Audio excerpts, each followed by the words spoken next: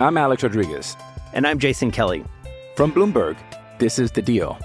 Each week, you'll hear us in conversation with business icons. This show will explore deal-making across sports, media, and entertainment. That is a harsh lesson in business. Sports is not as simple as bringing a bunch of big names together. I didn't want to do another stomp you out speech. It opened up so many more doors. The show is called The Deal. Listen to The Deal. Listen to The Deal on Spotify. Introducing Royal Caribbean's newest ship, Icon of the Seas, the ultimate family vacation. The ultimate 6 slides, 8 neighborhoods, 0 compromise vacation. The ultimate never done that, can't wait to do it vacation. The ultimate chillin' by a different pool every day of the week vacation. This is the Icon of vacations. Icon of the Seas, arriving in 2024. Book today. Come seek the Royal Caribbean. Ships Registry, Bahamas.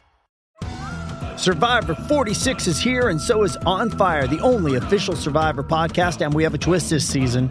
The winner of Survivor 45, Dee Valladares, will be joining us every week. We're going behind the scenes of the biggest moments, the how and the why things happen, and the strategy and analysis you can only get from someone like me, a Survivor winner. Listen to On Fire, the official Survivor podcast, wherever you get your podcasts. Welcome to For Formula One's Sake, the Nick de Vries of F1 podcasts. We thought we'd get rid of a Dutchman, but then get another one in to present. Yeah, I have a very poor Dutch accent, although I do speak Dutch. Who's Nick de Vries? Do you remember him? No. Welcome to For Formula One's Sake, dominating the F1 podcast scene for the past 12 races. Is it going to get boring if we're just consistently the best F1 podcast? Let's find out. Welcome to For Formula One's Sake, the smash trophy of F1 podcasts. A lot of effort went into creating this podcast, and then Lando Norris came along and smashed it. But like the trophy that he smashed, it looked quite shit. But so much work went into it. I know. It was handmade. Took 6 months. This is what I tell people. Took 6 months Each to make. podcast takes 6 months. Welcome to For Formula One's Sake, the low-level comeback of F1 podcasts. We're back. Daniel Ricciardo's boots are finally dry from the last shoey 3 years ago. His boots are safe for now. Welcome to For Formula One's Sake, the podcast F1 deserves. I'm Drew Stern, and I'm back making my unexpected return to the podcast and hoping I can show my worth. Who knows, next year maybe I can host a podcast that's actually any good. In the meantime, we'll be talking about the Hungarian Grand Prix, a race where we dared to dream that maybe, just maybe, Max Verstappen wouldn't romp to an easy victory. But then our dreams were dashed, and now Formula One is just a tedious exercise in the inevitability and the futility of hope. So stay tuned for fun! That's all to come. Joining me is a man who's gone electric. It's Phil Tromans. I've often compared myself to Bob Dylan, but this last couple of weeks it's become especially true. You may know that I've been reviewing and driving and writing about cars for a long time. You have? But, you know, we live in a changing planet, and I've embraced mobility. And I've started reviewing e-bikes and scooters. Ooh. Professionally. Hang on, when you just said mobility and scooter, are you reviewing mobility scooters? Not that kind of scooter. Okay, just checking. I mean, to be honest, if anyone's out there and they want to pay me to do it, I will happily review some mobility scooters. But no, I've been because I'm freelance these days. I've started writing about e-bikes, and I went up to London the other day and drove a ton of e-bikes. Rode a ton of e-bikes. I've got to stop saying drive. I rode a ton of e-bikes, and it was really good fun. And now I want an e-bike, but they are quite expensive. So That's hang on. quite dangerous. So if any e-bike manufacturers want to sponsor us, I'm up for it. So being someone who only learned to ride a bike 2 years ago, I view e-bikes as devil, and it's not real bikes, and that's cheating. Convince me. Well, there is. Well, you know, as somebody who rides road bikes and has been overtaken by people on e-bikes going up hills, in that kind of situation, I do regard it as cheating. If you're having a race, then yes, it's cheating. But if you want to commute and you don't want to be silly sweaty, or you want to tow the kids around, and you don't want to have to plough out 500 watts just to tow your toddler up a small crest, then e-bikes are the way to go. They're great. Very impressed by them. It's a different thing. I'll warn you though, it's a different thing. They can be quite dangerous. I committed to an e-bike quite just after lockdown, and I've now a kind of massive scar on my shoulder. He's showing us the scar. Courtesy of it's about a 7-inch scar. I've got a metal plate and 7 screws. Yeah, my collarbone snapped in 3 places. Ooh! Had you got one of these illegal ones? Were you one of these? Were you on one of these illegal ones that you chipped or hacked or tuned, or you were bombing around stealing things? Well, that depends. As kids do. Are you now, or have you ever been a member of the law enforcement agencies? I haven't. Okay. Do you think anyone listening has? Very much doubt it. We'd have heard from them by now if they were. It's a fully compliant bike. There we go. We're starting. This is why we need the law to come down heavily on ne'er-do-wells who may or may not have done things to their e-bikes.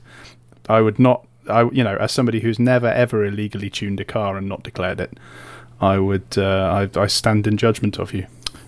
And I stand judged. And beside him is a man who has had the worst food poisoning. It's Terry Saunders. Weirdly, this story starts off with me falling off my bike, bizarrely. So last Sunday, I fell off my bike, and I didn't hurt myself too, but didn't even break the skin. I just went over a tiny... Here in Berlin, there's often... Cycle lanes are often delineated with a tiny curb that if you go across that tiny curb, you will fall off your bike and into traffic. It's very good. So that's what I did Sunday afternoon. I was on the way to a swimming pool, so I was very annoyed.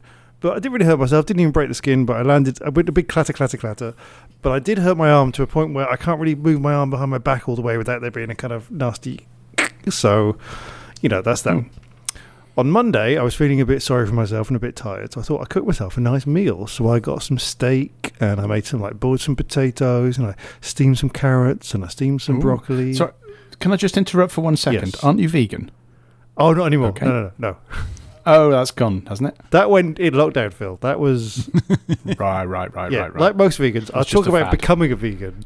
I don't talk about not lapsing. No, I lapsed my veganism because it was lockdown. I'd moved to a new country. I was single. I was depressed. And I was wearing a mask in the local supermarket. And I went past the eggs and I started crying. And I said to myself, I just want a fucking omelette. So that was when I broke my veganism. Anyway, so now not vegan at all, except for my 2 vegan friends here in Berlin who I don't lie to them, but I've not told them that I'm not a vegan anymore. So I always eat vegan food with them and go, yeah, God, meat eaters, eh? Anyway, this is going to come and bite me on the ass so I cooked this meal, steak, potatoes, veg, lovely meal.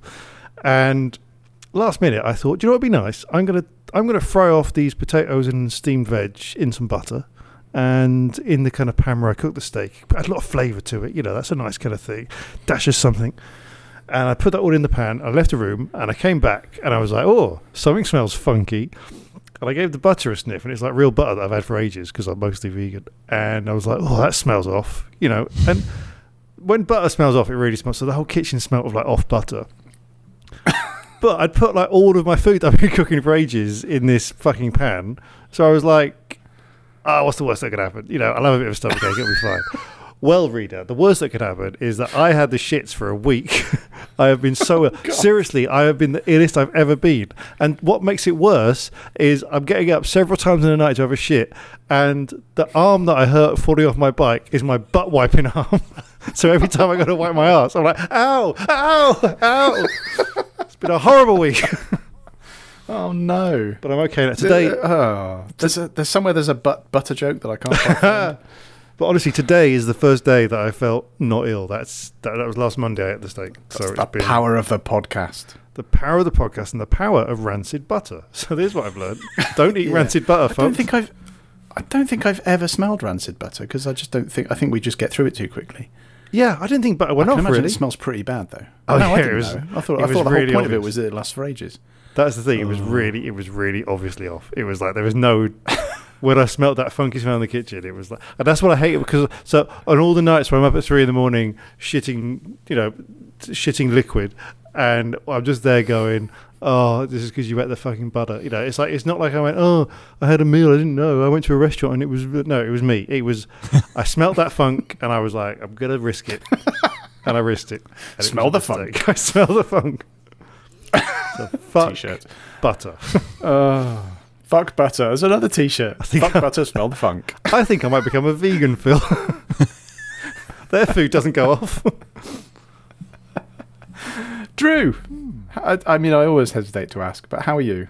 I'm okay. Welcome back. What have you been up to? Thank you. Yeah, well, it's been a year, I think, since I was on the podcast, thereabouts. It's nice to be back. Yeah, it was definitely last season. British Grand Prix, maybe I did one after that. Yeah, it's a lot has happened. Like I joined you in the land of the recently made redundant a couple of months ago. Yeah, and then one of us. Yeah, trying to get my legs back. Yeah, trying to get my legs back underneath me. And this week we have been dog sitting, which is a new adventure for me. I've been one of those dads who professionally said, or no, I never wanted pets. Is going well, is it? Yeah, I never wanted pets, but my kids were, especially my daughter, really wanted a dog, and my wife found this website called Borrow My Doggy, where you can help other people who need help with their dog. And turns out this one family who don't live too far from us are going on holiday this week, and their dog sitter fell through, and so we are sitting their dog. And they say that there is no love purer than that between a dad and the dog he said he didn't want, and that's what it's felt like this week. Like I'm no interest in pets or dogs at all, and then this week it's just been like having a little furry baby in the house. It's been wonderful. Oh, I mean, he's screaming a lot and pooing everywhere. That's me. Okay. He pissed on the carpet. She pissed on the carpet once. Apart from that, it's been pretty good. Picking up poop for the first time since I had babies, so it's returning to that. But yeah, that's been kind of nice for the mental health. It's been a very pleasant that sounds experience. Nice. It's like having somebody else's dog without having to like steal it and What's the dog's name? Luna. Little Cocker Spaniel. 1 year old. Just turned 1. Yeah.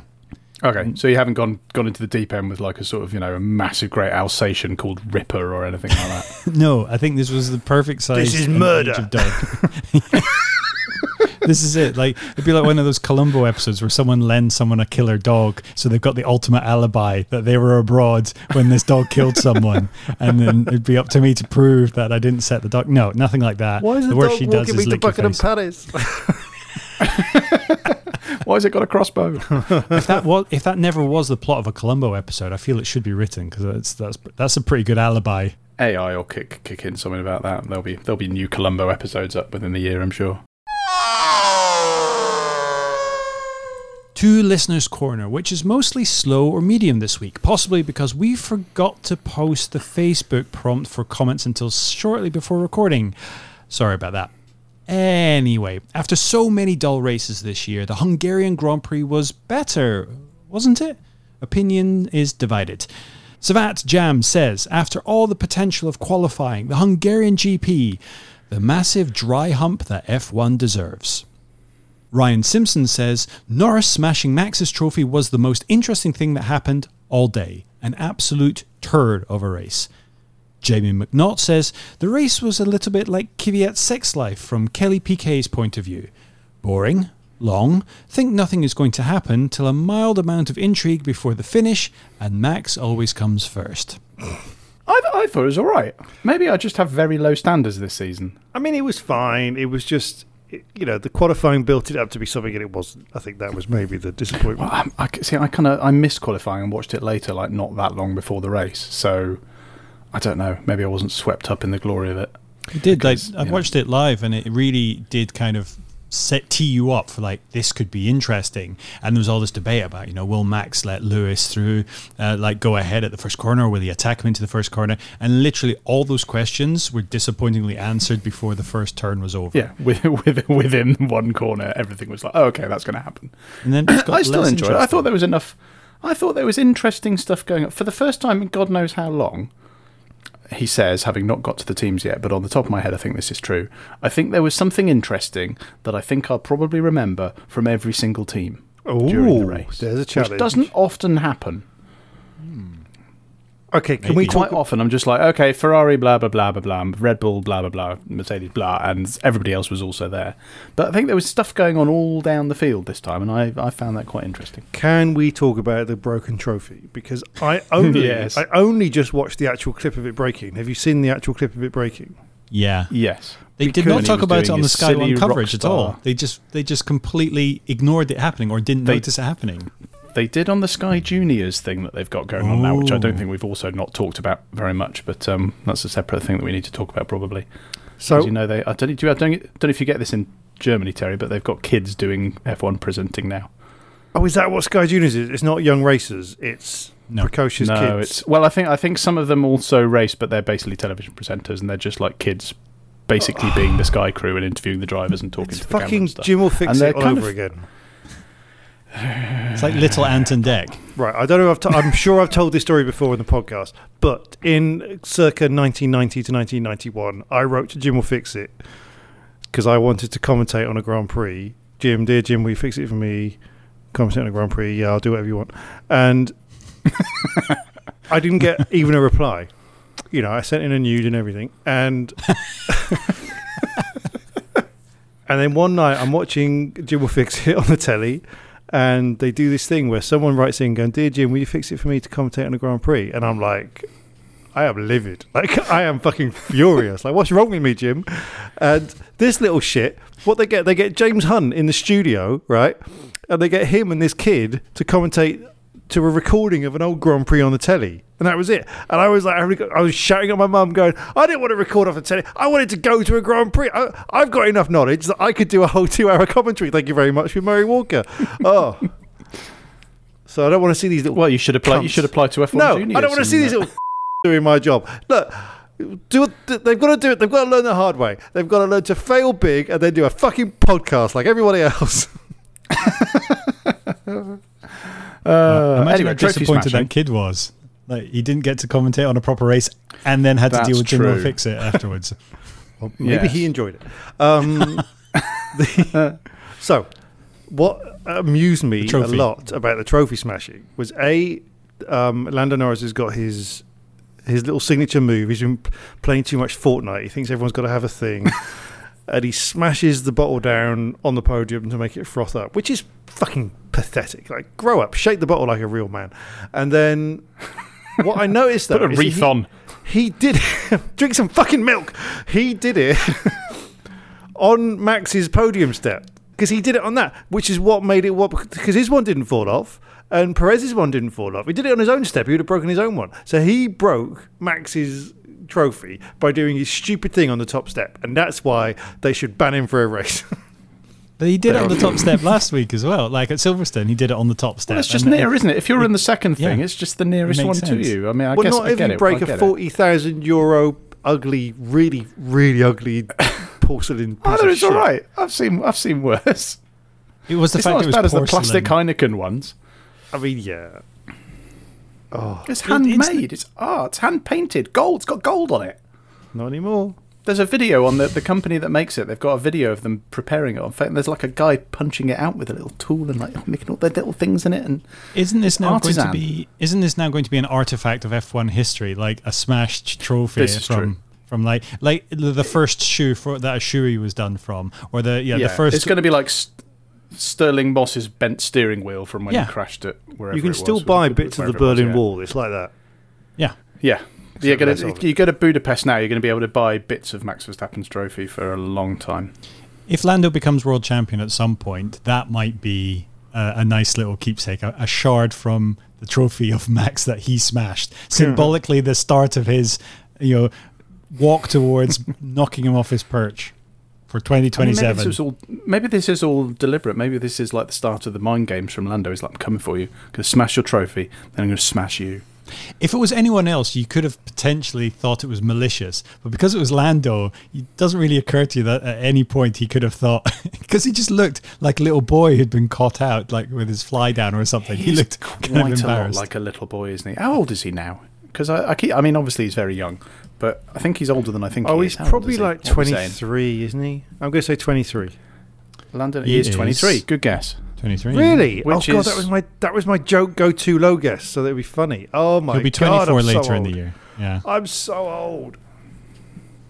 Sick of it. We're all old, Terry. We're all old enough to be Lando Norris's dad, but we're not rich enough to be Lando Norris's dad. In other news, Amid all the fun of the race in Hungary, we should talk about the relatively small tweak to qualifying that was made, known as the alternate tyre allocation. The change meant that drivers had to use a set type of tyre for each qualifying session. Do you think it made any noticeable difference? Well, qualifying was quite fun. So this was like Q1, now everybody had to use hard tyre. Q2, everybody had to use medium tyre. Q3, everybody had to use soft tyre. So it scrapped the idea of teams like shit teams bolting on a set of softs and getting through to Q2 somehow. I don't know if qualifying was fun because of this or because of something else. I loved it. I think it's a great rule change. I like it. Why? Just makes it easier. Q1 hard, Q2 medium, Q3 soft. It's simple. I like it. No, that's true. No fucking about. So are you genuinely in favour of simplification of rules? In this kind of way, because I'll always remember the time I went on that, and no shade to this other podcast, that F1 strategy podcast that we've all been invited onto at one point. And the guy was asking me... It's a good podcast. It's a really good podcast. A lot better than It's a lot better. I'm not having a go at the podcast, but I am having a go at the fact that he asked me about tyres, and I realised just how little I pay attention to tyres. No, I was exactly the same. Because the question was like, so, and of course, they wanted a soft, medium, soft thing. And I'm like, I don't care. I really don't care.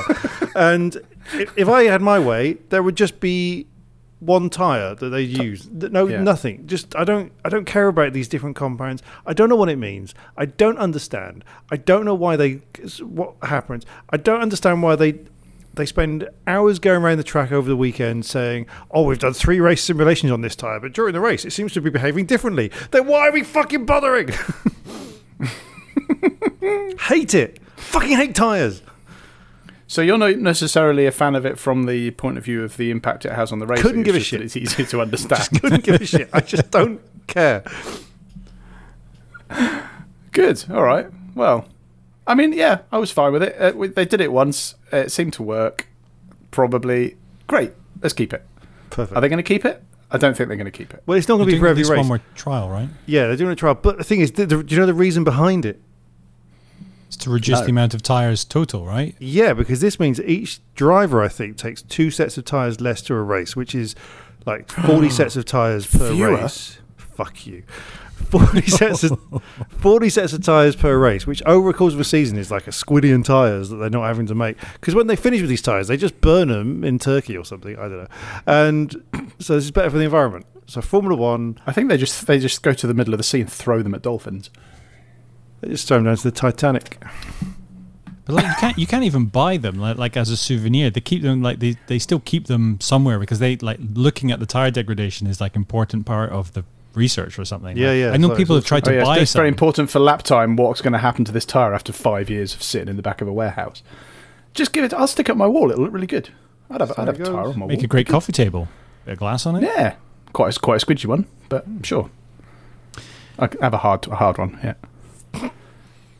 Remember when Alpine CEO said the team were shit and they suddenly got better? And everyone said, ha, maybe that's the way to be an F1 boss now. Yeah, Rossi's been given the hoof, so maybe that wasn't the answer. Philip Krief is now the big brand boss, while Bruno Famin takes up the position of vice president of motorsports and is Otmar Szafnauer's new boss. What are we to make of this? This was quite interesting, I thought. That it must have been, 2 months ago sometimes, that Laurent Rossi, the then head of Alpine, the CEO of Alpine, came out and basically said, not just once, but in a series of interviews, that the team were doing shit and they weren't good enough, and if they didn't improve, he's going to start firing some motherfuckers, or words to that effect. And actually not far from that effect. And then suddenly they did get a little bit better. And everyone was like, oh, the pep talk seems to have worked. And now they've had 2 double DNFs in a row and he's been given the hoof. So I guess don't slag off your team. My question is, does this mean that they're 100 races until they win the championship resets again? No, it's 100 races from now. No, from now. Starting from now. The last 5 years didn't count. It wouldn't surprise me. I mean, I'm sure we'll talk a bit about this later, but they are having an absolute shocker at the moment, and not entirely of their own fault as well. No, true. But, I mean, it's another thing to shake it all up. If I know anything about F1, is that changing lots of random things around at the top almost definitely has brilliant results. Absolutely.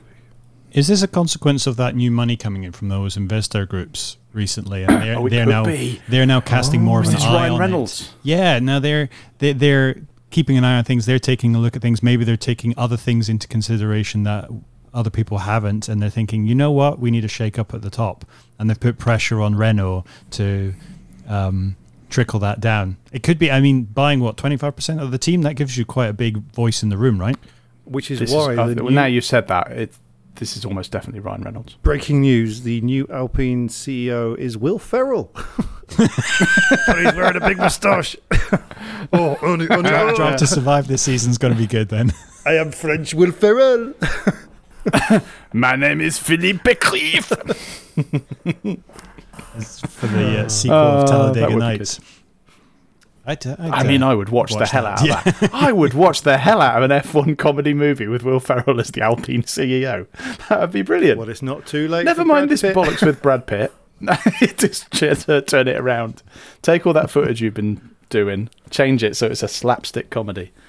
Well, Brad Pitt wasn't able to be at the race this week because of the strike. Is this why? Because this is now they're still filming background stuff, aren't they? But there's no writers and no actors. Yeah. So I guess the writers aren't as necessary, but actors are fairly essential to a movie for now. And he wasn't there. I saw the trailer for the Gran Turismo movie either today or yesterday. I can't remember when it was. And I thought maybe this was put together when the writers were on strike because it looks fucking awful. That's the one about Jan Meldenborough, right? Yeah, it looks terrible, really terrible. It looks like it looks like a sort of straight to DVD Freeview movie. It's awful. Well, it is about a racer who got into racing through a video game. So it's like about a video game 2 steps removed. It's not even, it's a mildly interesting story, especially the way his career sort of went on. It just seems like it's just the most cliche-ridden nonsense of it. Just going purely from the trailer. I haven't seen the film, but it looks awful. There's a great story there to be told. It's the first time there's ever been a major feature film made about someone who I've met, which I'm kind of excited about. Ooh. And I got to drive with him twice, because he was with Nissan, obviously. That's how he got, after the Gran Turismo stuff, he got in with Nissan. And do you remember the Duke R, Phil? Yes, I've driven the Duke R. Yeah, so I went to drive that with him. I drove it thinking I was pretty quick on a racing track, and then he drove me around when he had just started professionally racing, and I was like, oh my god, this kid really he's played really a lot of Gran Turismo. He really knows how to drive, like not just like, oh, he's good at video games and he can drive quick. No, I've driven with a lot of racing drivers and he was amazing. And then I met him a couple of years later and had dinner with him after that really bad accident that happened where he came off the track. Oh yeah, he flipped over at the Nürburgring, didn't he? Yeah, killed a spectator, unfortunately, and talked to him about that afterwards. And so he's had in a very short amount of time, quite a lot happened to him. So I think there's a lot of material there to make a really interesting film, and it'd be a shame if the film doesn't do it justice, really. But yeah, the fact that it doesn't look like it will. It doesn't look like it talks about his slightly dubious views on Twitter he's been espousing recently either. Yeah. They seem to have missed that bit out. It's weird. You mean X? Oh, we'll see. Yeah. Oh, X. Sorry. Yeah, it's not called Twitter anymore. It's called X. Which doesn't X gonna give it to you. It's gonna give it to you. Which I think X sounds a bit like eggs, so I was going to always call it X from now on. Yeah. Oh, the little birdies go X, X, X. Anyway, let's get back on. Look, I'm going to be Matt. Let's be back on track. Okay. You know when it really pisses it down and no driver apart from the leader can see anything because of the spray? Well, F1 boffins want to solve that. And after the British Grand Prix, Silverstone was the venue for the testing of some new prototype wheel covers. Mick Schumacher drove a specially kitted out Mercedes for the test, and the results were shite. FIA single-seater director Nicolas Tombazis said that it made no tangible difference. So that went well. It's such an F1 thing to literally hire Silverstone, hire Mick Schumacher, run a Mercedes to try out this new prototype and find that it's completely useless. How do you design something that's completely useless and get it to the stage where you've hired all this stuff and spent all this money? Surely you'd be at least vaguely competent that it would sort of maybe work. Maybe not to the level you'd expect or want, but that it would do something. But he literally said, no, it was shit. It's like we had nothing. Clink. So Is it just I mean, they big might as well have flaps done at this point. on the backs of the wheels? It does that you get on seem trucks? like appear to be. It does look like it's just like rally style, mud guards, and they appear not to have worked. So now they're going to have to go back to the drawing board and try again. I just thought this was cover hilarious. the whole back of the car with cling film. To catch all the water. Is it? That's my point. That's the story. Okay. I mean, it's an idea, and from the sounds of it, it would work better than this. I mean, they barely race in the rain anymore. As soon as it starts raining hard enough for spray to be that much of an issue, the race gets red flagged these days, right? That's a very good point. But then would it get red flagged if they use cling film? Oh, you mean I don't think the spray is the problem. It's the lack of grip and the fact that these cars can only race in but the spray, even without the spray, it's still dangerous in the rain. But motorsport is dangerous, Drew. Says on the ticket. No one has tickets just anymore. Because people die in the spray doesn't mean that they need to change anything. Anyway, it's the Belgian Grand Prix next week. If it really rains with the new ground effect cars, does all the water get in the ground effect ducts and it squirts out the back? That's it was like a super soaker at the back. Yeah. It's like they've got a rear gunner with a water cannon. Yeah, like when they're kind of harvesting battery, they've got another button that goes, right, deploy water. It swells up like a balloon as it sucks all the water. It just inflates and then deploy and it shoots out. But that would be extra thrust, right, from the jet of water? It would give extra thrust, but then the weight you'd probably be losing the same amount of seconds a lap. Oh, that would be it. I think we'd then start to see like sort of hydrofoils on the front wings, so they sort of like riding up, surfing along the waves put out by the car in front. I mean, I'm all in favour of this. This sounds great. This is Adrian Newey's wet dream, no pun intended. This actually will tie into my state of F1 this week, which I'm gonna preface now by saying I think I've nailed it. Tell us how wrong we are. You can tweet us at For F1's Sake or find us on Facebook where we're For F1's Sake, or email us at wrong@ff1s.com. Alternatively, if you think we're right, then why not buy us a beer? That's what he did, and by he, I mean Peter McLeod. Well done, Peter McLeod. Good job he didn't leave a comment. Thank you, Peter. Fucking dick. Thank you, Peter. What, you're going to say in an awkward position with a comment that we're going to read out, but we might not read out, and we tried to read it out, and then we decided not to read it out, so fuck you. Keep your fucking money. No. Thank you for the money. We'll keep your fucking money, and we won't read out your fucking comment, you Bernhard War. Yay! Chris Lee. Yeah! Chris Lee. Jenny and Ralph Breinard. Jenny absolute stalwarts. And Ralph Breinard. Oh, they don't leave awkward comments for us to read out about Jack Nicholls. Andrew Cunningham. Oh, good old what Andrew. A guy. What a great guy. Bryce Davies. Bryce is nice. Bryce. We've done that a lot, but it still stands. Jason R. Bradley. Jason F. The Cooper. R stands for really. David Findlay. Inspector Findlay Mysteries. What? Is that a thing? That was a TV thing, wasn't it? Inspector Findlay? That's Lindley. Findlay. Was it Lindley? Lindor. You're thinking of Nicholas Inspector Lindor. Lindor? You're thinking of the chocolates. Nicholas Lindor? You're thinking of the chocolates from Only for Anyway, Horses. thank you, Nicholas Lyndhurst, for the beer money. Oh, he is called Dave. There we go. Perfect circular action. Oh. There we go. Great. Nice. Play it cool, Trigger. I'm going to fall through a bar. Join them all. Head to ff1s.com/pint.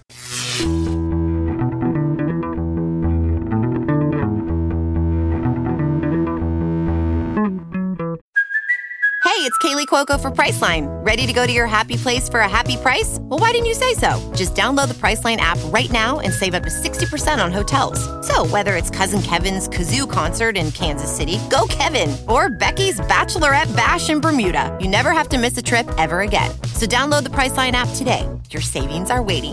Go to your happy place for a happy price. Go to your happy price, Priceline. I'm Alex Rodriguez. And I'm Jason Kelly. From Bloomberg, this is The Deal. Each week, you'll hear us in conversation with business icons. This show will explore deal-making across sports, media, and entertainment. That is a harsh lesson in business. Sports is not as simple as bringing a bunch of big names together. I didn't want to do another stomp you out speech. It opened up so many more doors. The show is called The Deal.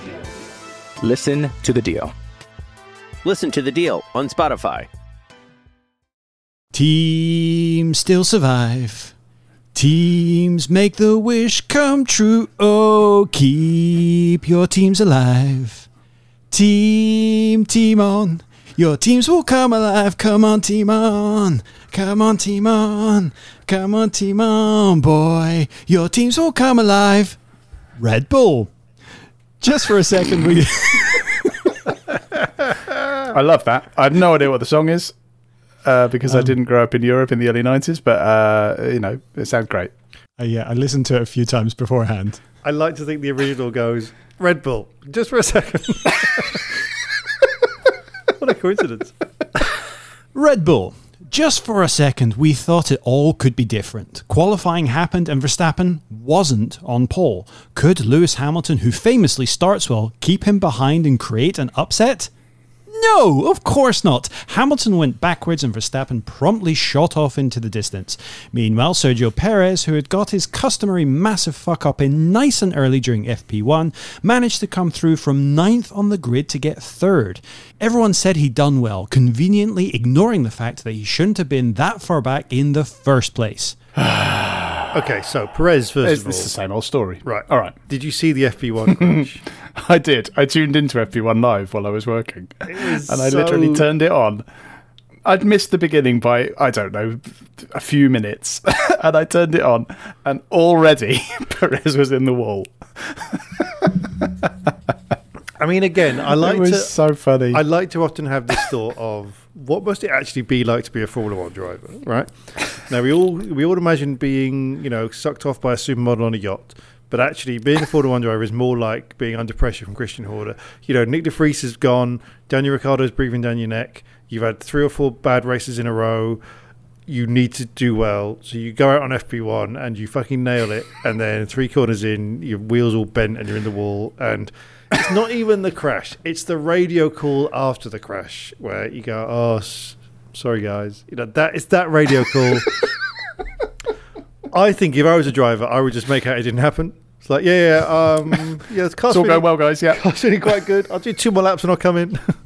They're like, Sergio, we wash it slightly wide at the front. We can see you on the I'm telly. taking it to get washed. I'll be back in a bit. No, it's fine. Don't worry about it. I'm just doing some drills. Do you know what I think here? I'll be a while. This is a weird thing, but I think I might not pit. How does that sound? What's funny watching it back is that it's not like it's just an unfortunate thing where he was pushing it a little bit too hard on cold tyres and he slid off. He had his wheels on the grass. Yeah. As he turned into the corner, he was completely off the track as he turned in, and obviously it lost all grip. What are you doing? The grass go round and round. Sergio Perez goes round and round. It was just a tiny bit. Like stops. You don't need much. Yeah, 6 inches, and that was it. Gone. But for an F1 driver on an outlap in FP1, that's a lot. Yeah, and Max Verstappen didn't go on the grass. Lewis Hamilton didn't go on the grass. George Russell. And even ignoring that fact, even just leaving aside for the fact that he fucked it up and lost a load of practice time, he then did qualifying, and he was 9th. 9th in a Red Bull. It's like, and what's funny is that is his best qualifying in the last 6 races. So yeah, him finishing 6 races. Him finishing 3rd is one shitter than his bare minimum contractual obligation. Yes, exactly. Didn't he get driver of the day? I don't know if he actually got it, but he was certainly top of the voting. He got driver of the day. That's hilarious. Because the other thing is that car in the race especially is got such an advantage over the other cars that I mean, obviously, I do a lot of hyperbole about I could be better, but I think even me getting in that car, I'd at least overtake the Haas. And I can't. And he was drive. getting caught at the end by Hamilton as well. Lewis of the. And meanwhile, Verstappen was 30 seconds up the road as per usual. 30 fucking seconds. Oh, and it is, we like to attack Verstappen for being a bit of a dick.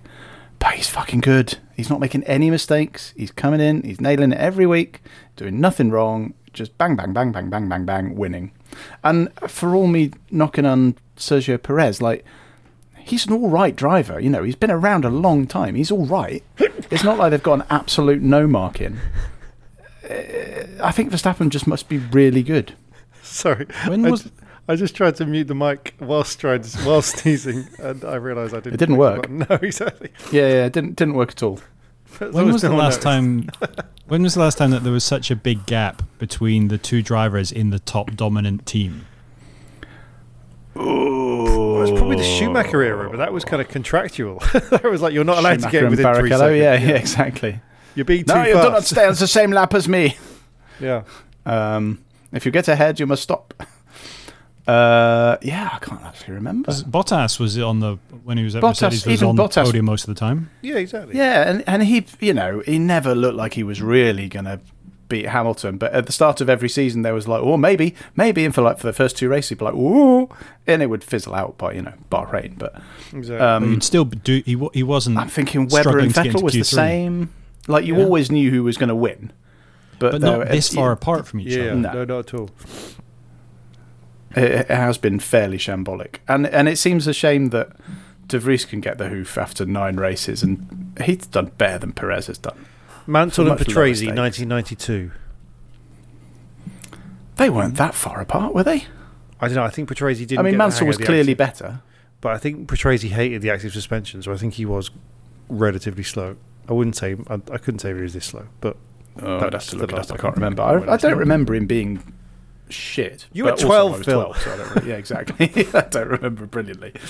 Actually, what am I saying? When I was 12, I used to copy down the times from CFAX, so I care much less now about Formula 1. That's an interesting question, Drew, about Verstappen. Yeah. Whether he gives a shit that Perez... I don't think he does. I think he's very much out for him. I don't think he's that bothered about his teammate. No, but does he prefer it that he's shit?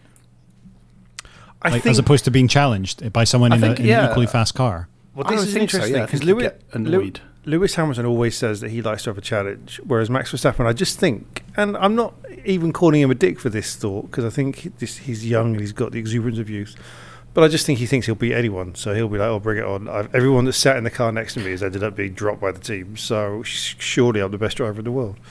Yeah, I mean, in fairness, he can back that up with history and facts. But none of those drivers have been like an excellent driver. Like, shove Lando Norris in that car. Shove even Oscar Piastri in that car. And I think he'd have a bit of a worry.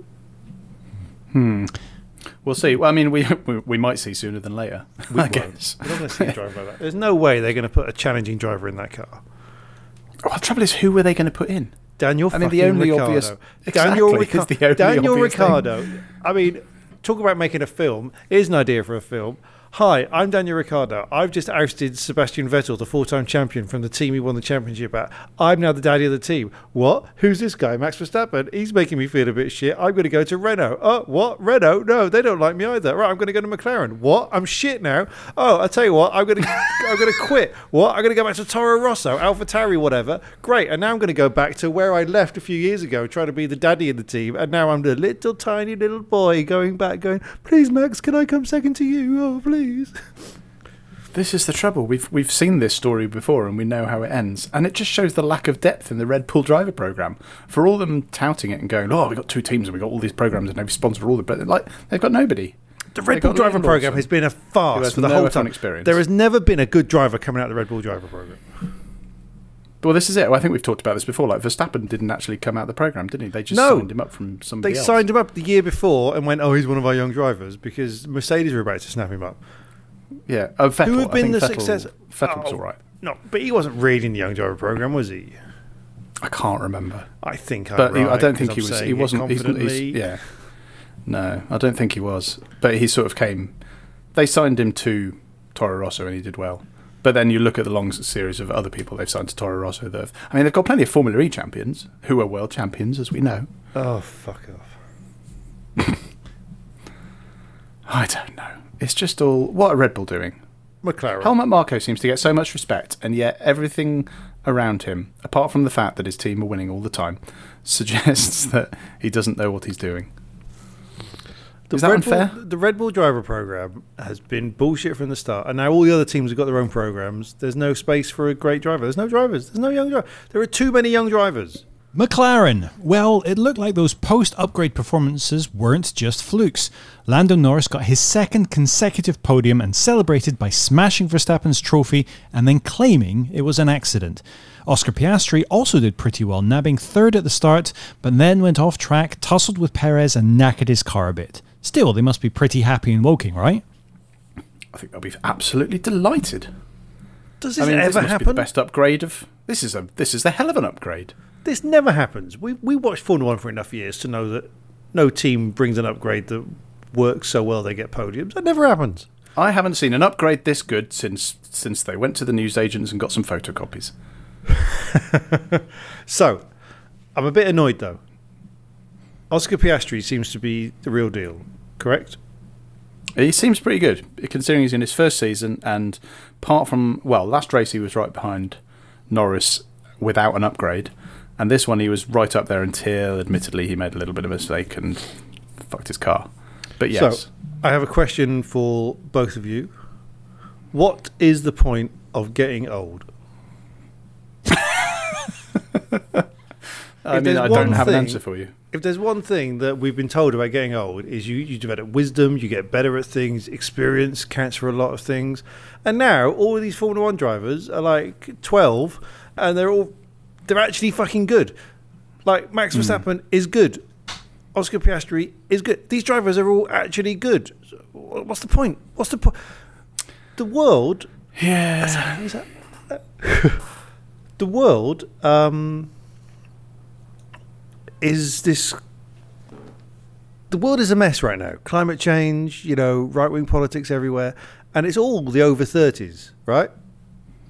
There's no youth. Us. There's no youth fucking it up. I think we need to kill us all off. Just everyone over 30 just drops dead. The whole world is run by the kill the old. I think 30 is a little bit young. I would say, I don't know, like 43 and then have it just rise every year. Well, that would be the cutoff. Do you know what? You're right, actually. When you put it like that, I think that's a fair argument. Yeah. And then, Like where you think people should be taxed more at 5% more than what you are. about let's start it at 44 and then. And obviously the family of the members of people who are 43 and over should probably stay alive as well, and friends and colleagues. But everyone else is dead. So only people over 44 with no friends or family. This is like a very complicated version of Logan's Run. No, it's basically Twitter. X.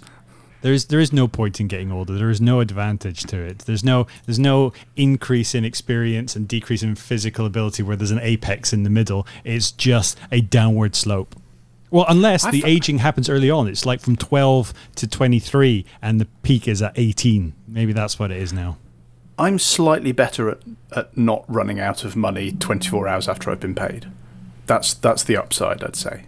But that might just that helps you get around an F1 because circuit. I have apps now. No. Oh, you're talking in F1 terms, not just in life.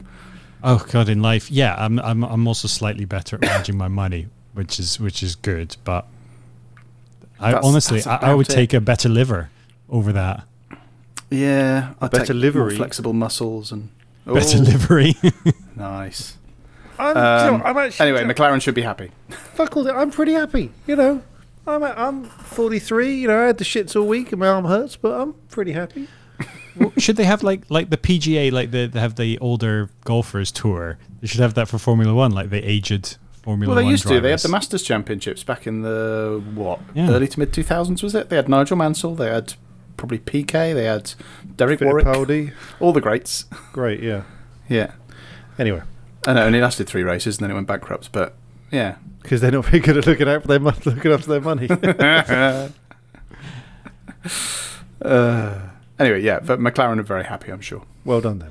Mercedes. Getting a pole position in 4th place doesn't seem that bad for Mercedes, but it could have been better. Could Lewis have held on if he hadn't messed up the start? Could he have pushed more at the end to get a podium from Perez?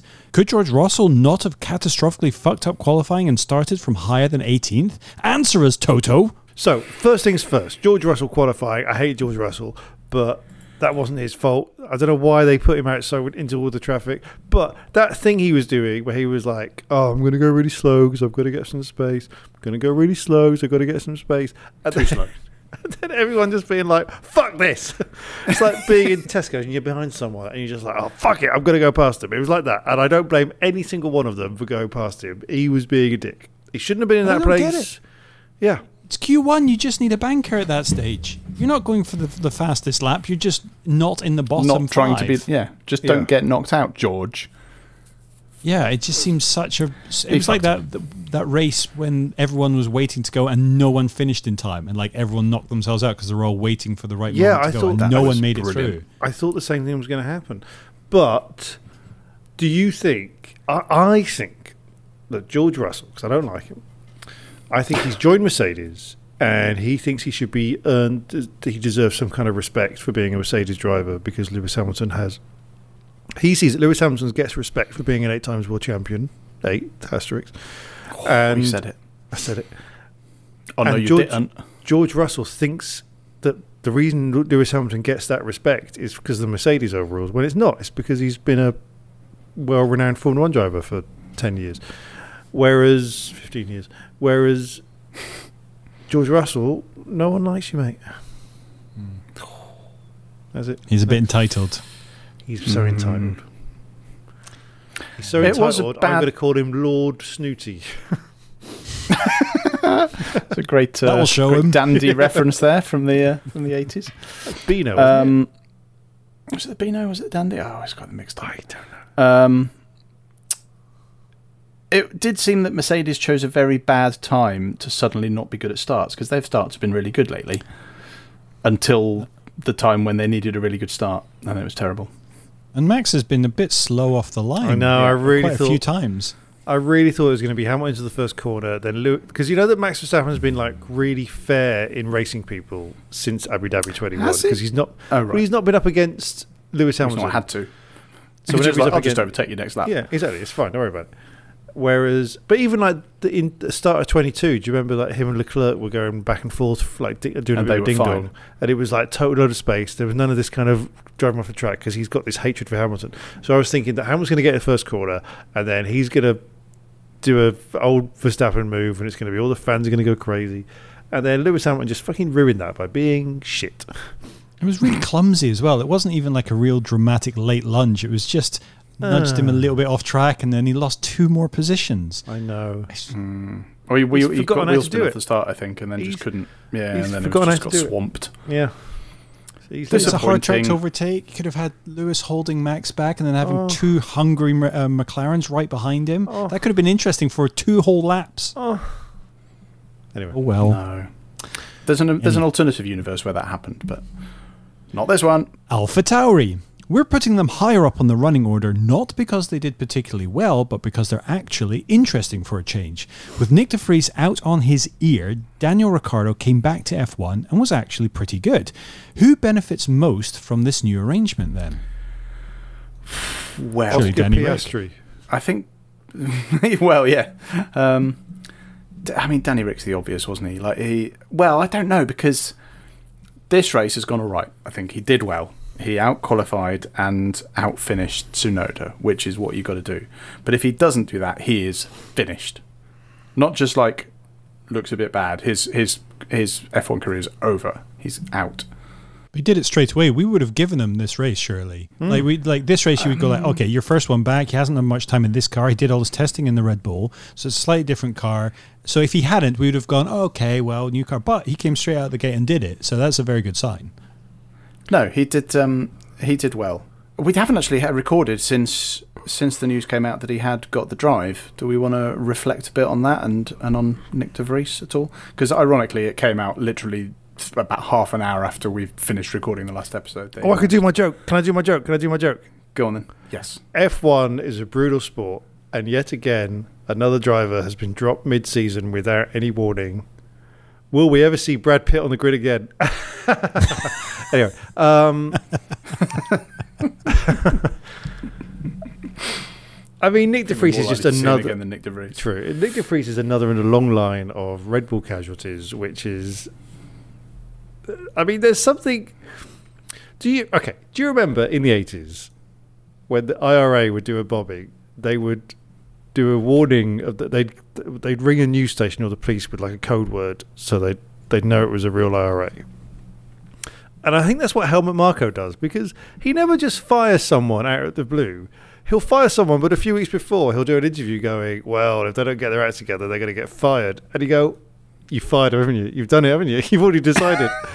There's none of this kind of... It's already been planted. Yeah, you've already said it. And it's just what I feel that he does. He's just kind of, again, just kind of gone, oh, Like just because he's got one fucking eye, he thinks he can do some kind of Nick Nolte.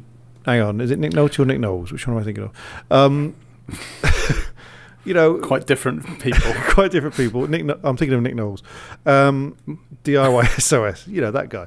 No, just he does this kind of like, oh, well, I'll tell you what, I say to all the press that he's shit and I'm going to fire him, and let's see if that lights a spark up him. And he's like, no, it's not. It's going to make him shit because you're going to shit. You say, oh, I've lost my big chance. Oh, God, I go to pieces if the fucking postman looks at me funny. The weird thing about Marco, I don't know what my point is. This kind of stuff. I don't know either. I'm just moving on. The weird thing about Marco being so brute about this is he fucking hired him in the first place. It was him that decided. He wanted to get him after he saw him do that one good race last year for Williams when Albon had appendicitis.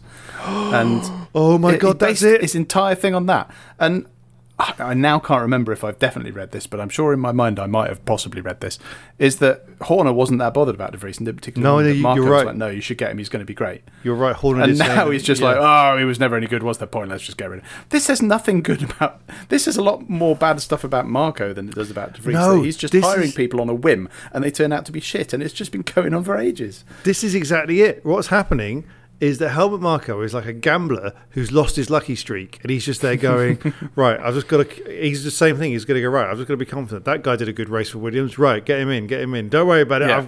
I'm back, baby, I'm back. All right, get Daniel Ricciardo in. Fuck everything. Daddy needs a new yacht. Bet Okay, everything so on Nick, and it didn't work. I was a little annoyed that Ricciardo did well, because frankly, for the shits and giggles, I was hoping he would just be going, oh guys, I don't know what's happening, I'm shit again. But, you know, well done him. Maybe the McLaren was a badly suited car for him. Which puts Piastri and Norris in a great position, because it's like, well, they're doing all right.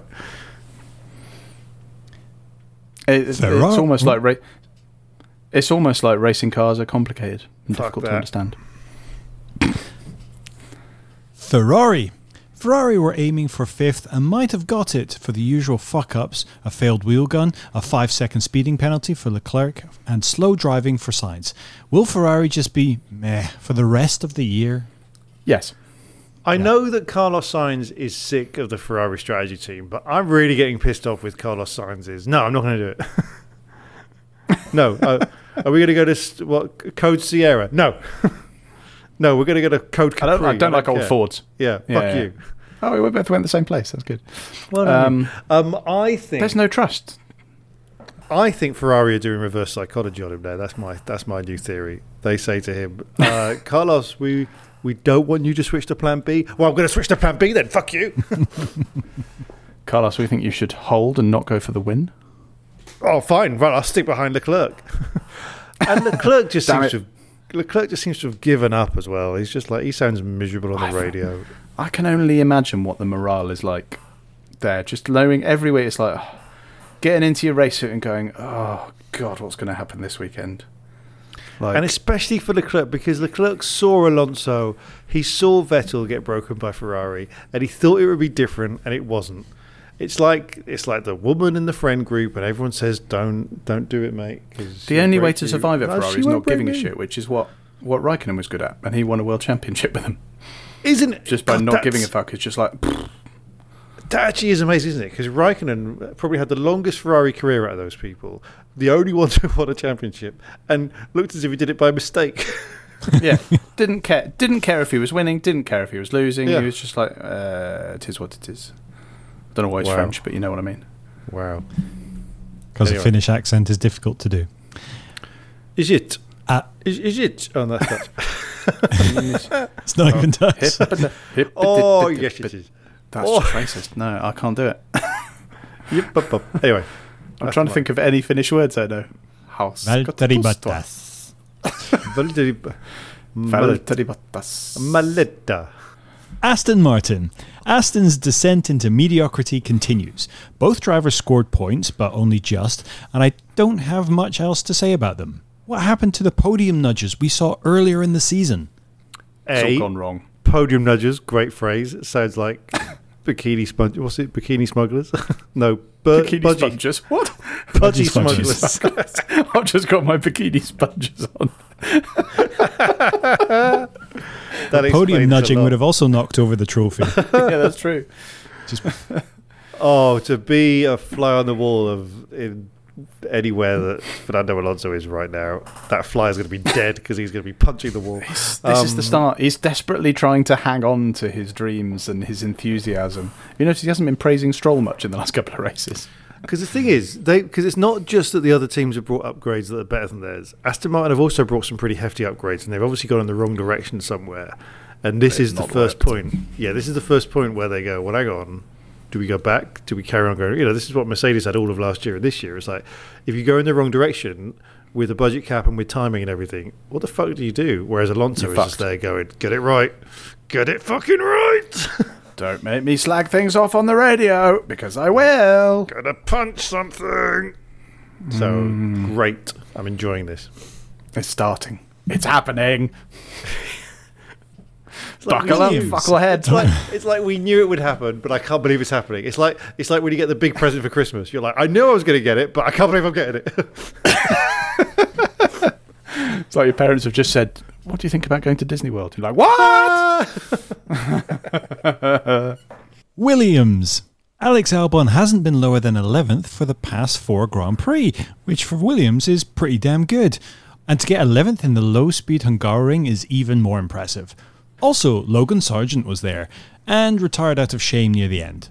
Alex Albon's driving really, really well. James Vowles did an interview where he said that some of the systems and the facilities, not just facilities, but some of the systems at Williams are like 20 years out of date compared to Mercedes. Which again, as I've always thought, there are just some old farts in Williams going, no, we do it this way here. This is the Williams way. We've won more world championships than anyone else except for Ferrari and Red Bull and McLaren. And we know how to do things here, which is why I will be painting this carbon fibre on with asbestos. Thank you. Yes. Our autoclaves are steam powered, and that's the way we've always done it. Yes. Are you allowed to, under the cost cap rules, are you allowed to sort of do capital expenditure like building new facilities, or does that come within the cost cap? No, I think the facilities don't. I think you can do that. So they can upgrade their like factory and their steam powered bullshit. But what I hate about the factories, like, because this was happening with Aston Martin and Alpine, it's like they're going to upgrade the factory. It's going to take 4 years, and you're like, I don't want to wait 4 years. I've got a podcast to do. But whatever he's doing, he's like, there's been several managers come in betwixt Claire Williams and now, and they've got some results. And the only other time they've had some results in the past is when they had that Mercedes engine that was so fast that you could have bolted it onto a fucking pushchair and it would have got third. And that sounds like something I'd like to see. They're doing really well. Alex Albon is doing really well. The car is not the worst car. It's all right. And considering where Williams had been for the past God knows how long, we'll take that. But I wonder how long Albon will stay there if he keeps driving really well, because people will start sniffing around him. And he could end up as a second driver at Red Bull. Is Red Bull going to become like, have I got news for you and this podcast, and just have a revolving series of old favourites coming in? Drew, you fancy a seat at Williams or Red Bull? Yeah, I'll take my turn. Take a number, I'll be next. Alpine. So many jokes about Ocon and Gasly taking each other out this season, and it's happened again. But once again, it wasn't their fault. This was the second double DNF in a row for Alpine. Do we think their new CEO is going to shout at them again? I don't think he can. I mean, they weren't brilliant this weekend, but it was unfortunate. It was very unfortunate. It was Zhou's fault, and we'll talk about him in a minute. But I don't really know what you can do when both your cars get taken out at the first corner again. Well, it's basically a first lap incident, isn't it? I mean, as I think Gasly said, I think it was Ocon said it, that if you qualify in the midfield, you risk these things happening. This doesn't happen when you're first and second. So they've got to get faster and better, but they don't seem to be doing faster and better. They seem to be... Well, it's because the management doesn't know what the fuck it's doing. I think hopefully the new setup. I mean, I feel like we've been saying this for seasons. Come on, we've been saying this since it was hoping against hope. Renault, since it was Renault, Lotus, Renault, Tolman. Yeah, I don't know. I just think it's hilarious that we were so convinced that Ocon and Gasly were going to be fighting and taking each other out all season. They haven't done that. Oh, they will. Deliberately. They will. I mean, they might still. But I haven't heard anything about them fighting. Have you? Maybe they're just too busy being depressed about how everything is. Yeah, well, I think they both know there's closer together. There's no point being over competitive until they've got a competitive car. They're the inverse of Alonso. That's quite a good saying. There's no point in being competitive until you have a competitive car. To finish first. Put on a T-shirt. First you have to build a car.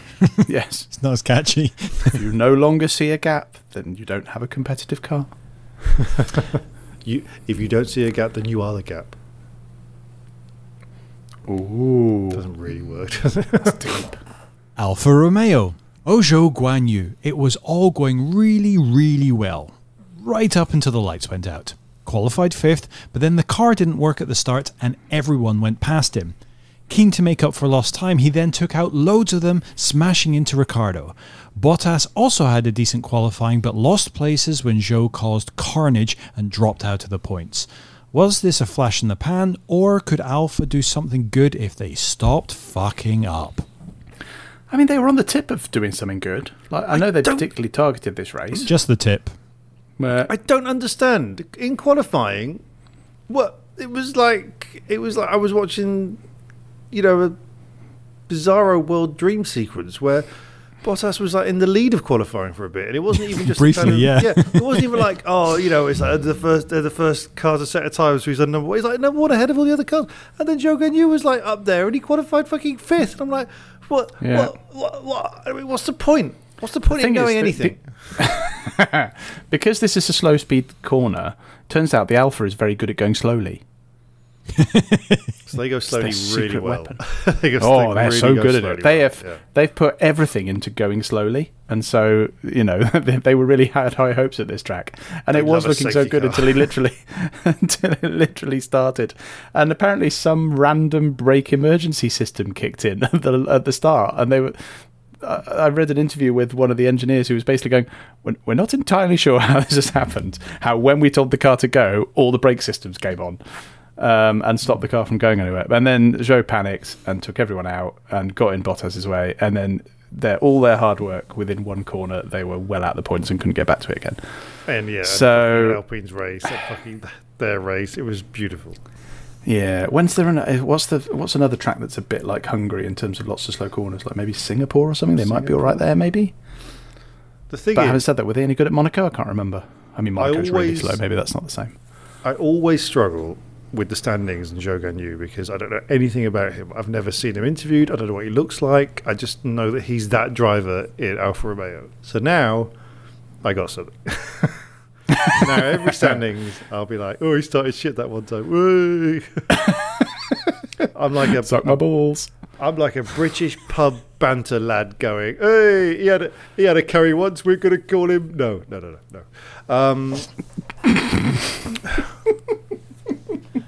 It's too much bantery. You're too bantery. That's why I left the country. Haas.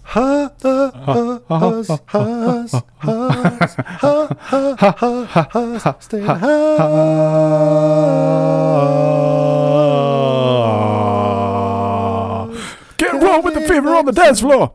What? Oh. Yeah.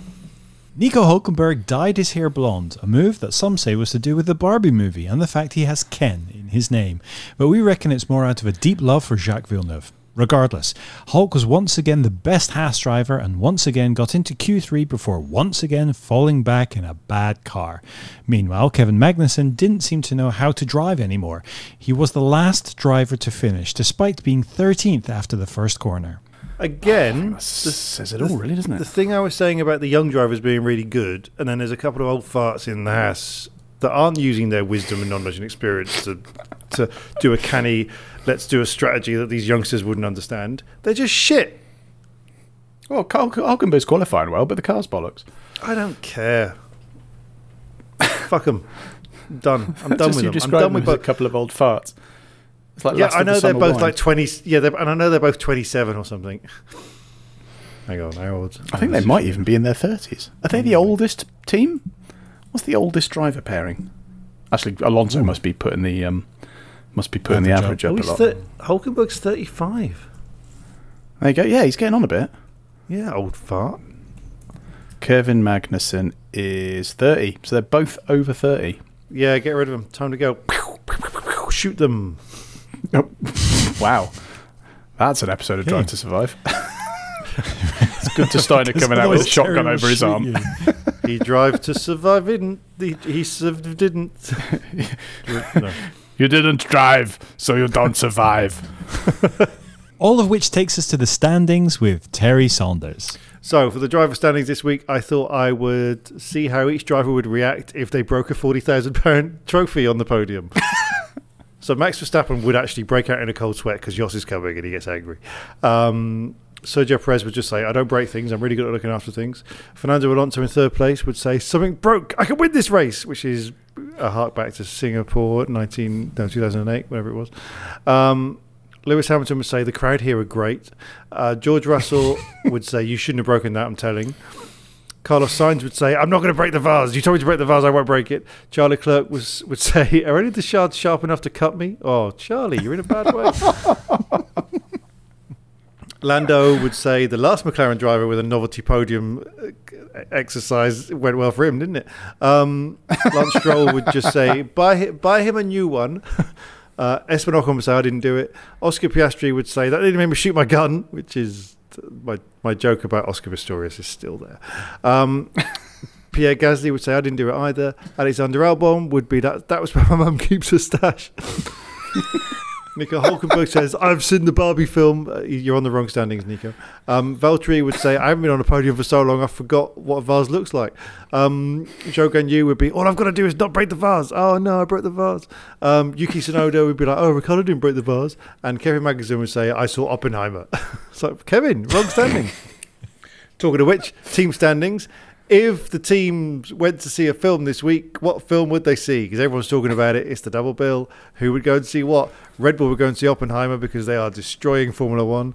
Mercedes would see Barbie because they're fun. Aston Martin would see Wolf of Wall Street because they love money and Quaaludes. Ferrari would see Falling Down, which is just Charlie Clerk like with a machine gun going, I'm fucking sick of this. McLaren would see On the Up with Dennis Waterman, not a film, but they're doing quite well. Alpine would see Pink Panther, a bit racist. Williams would see The Great Dictator because it's a really old film about Frank Williams. Haas would see Fast and Furious 7 because it's shit. Alfa Romeo would see Fast and Furious 6 because I didn't write anything for Alfa Romeo. And AlphaTauri would just watch Muppet Babies, also a TV show. Not my best. And now, the man of the match of driving.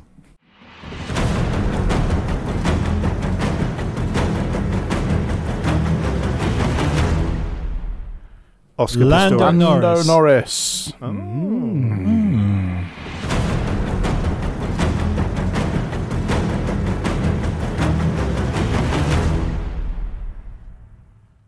With threats to our nation waiting around every corner, adaptability is more important than ever. When conditions change without notice, quick strategic thinking is crucial. And with obstacles consistently impending, determination is essential in overcoming them. It's this willingness, decisiveness, and resilience that sets Marines apart. With our fighting spirit, we don't just fight battles, we win them. Marines are the constant our nation counts on to fight the unknown. And through adaptable problem solving, we do just that. Learn more at Marines.com.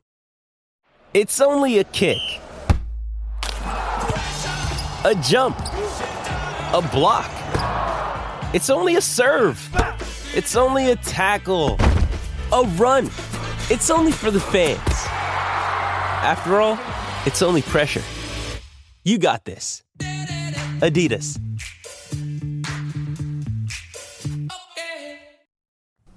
And now it's time for the State of F1 with Terry Saunders.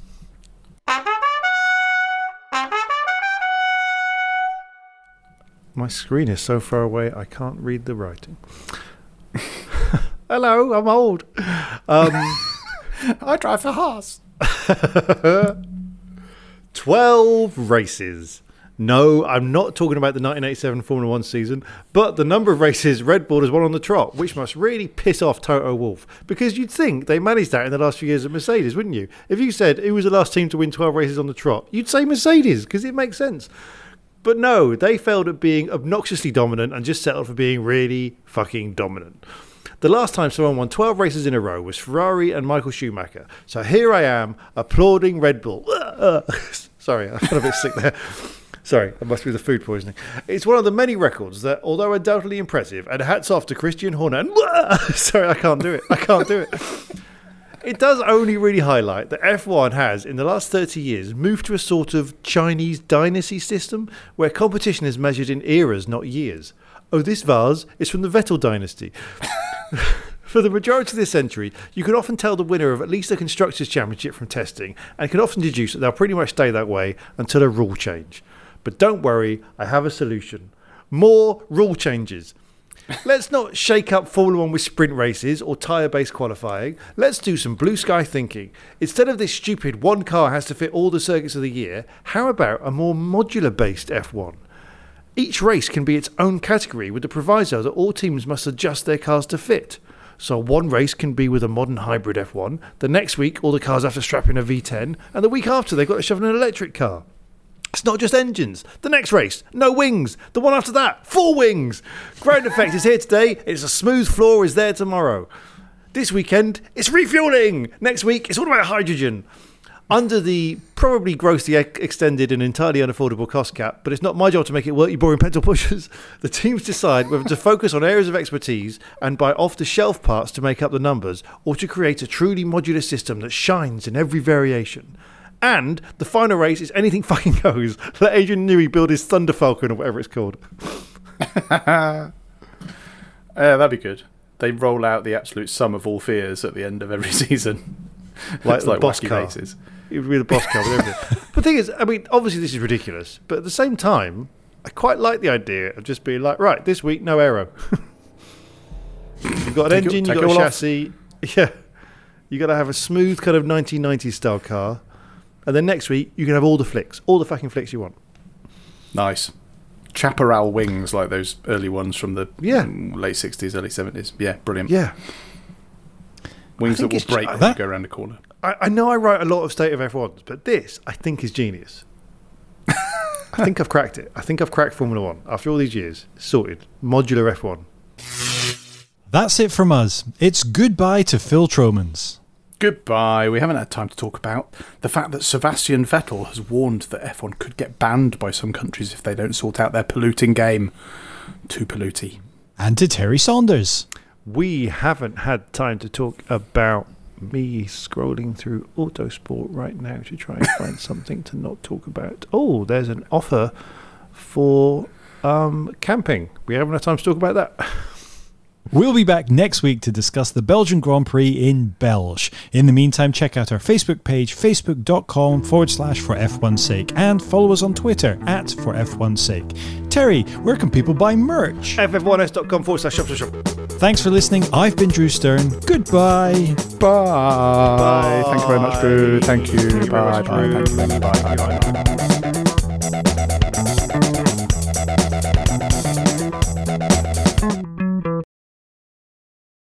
Sports Social Podcast Network.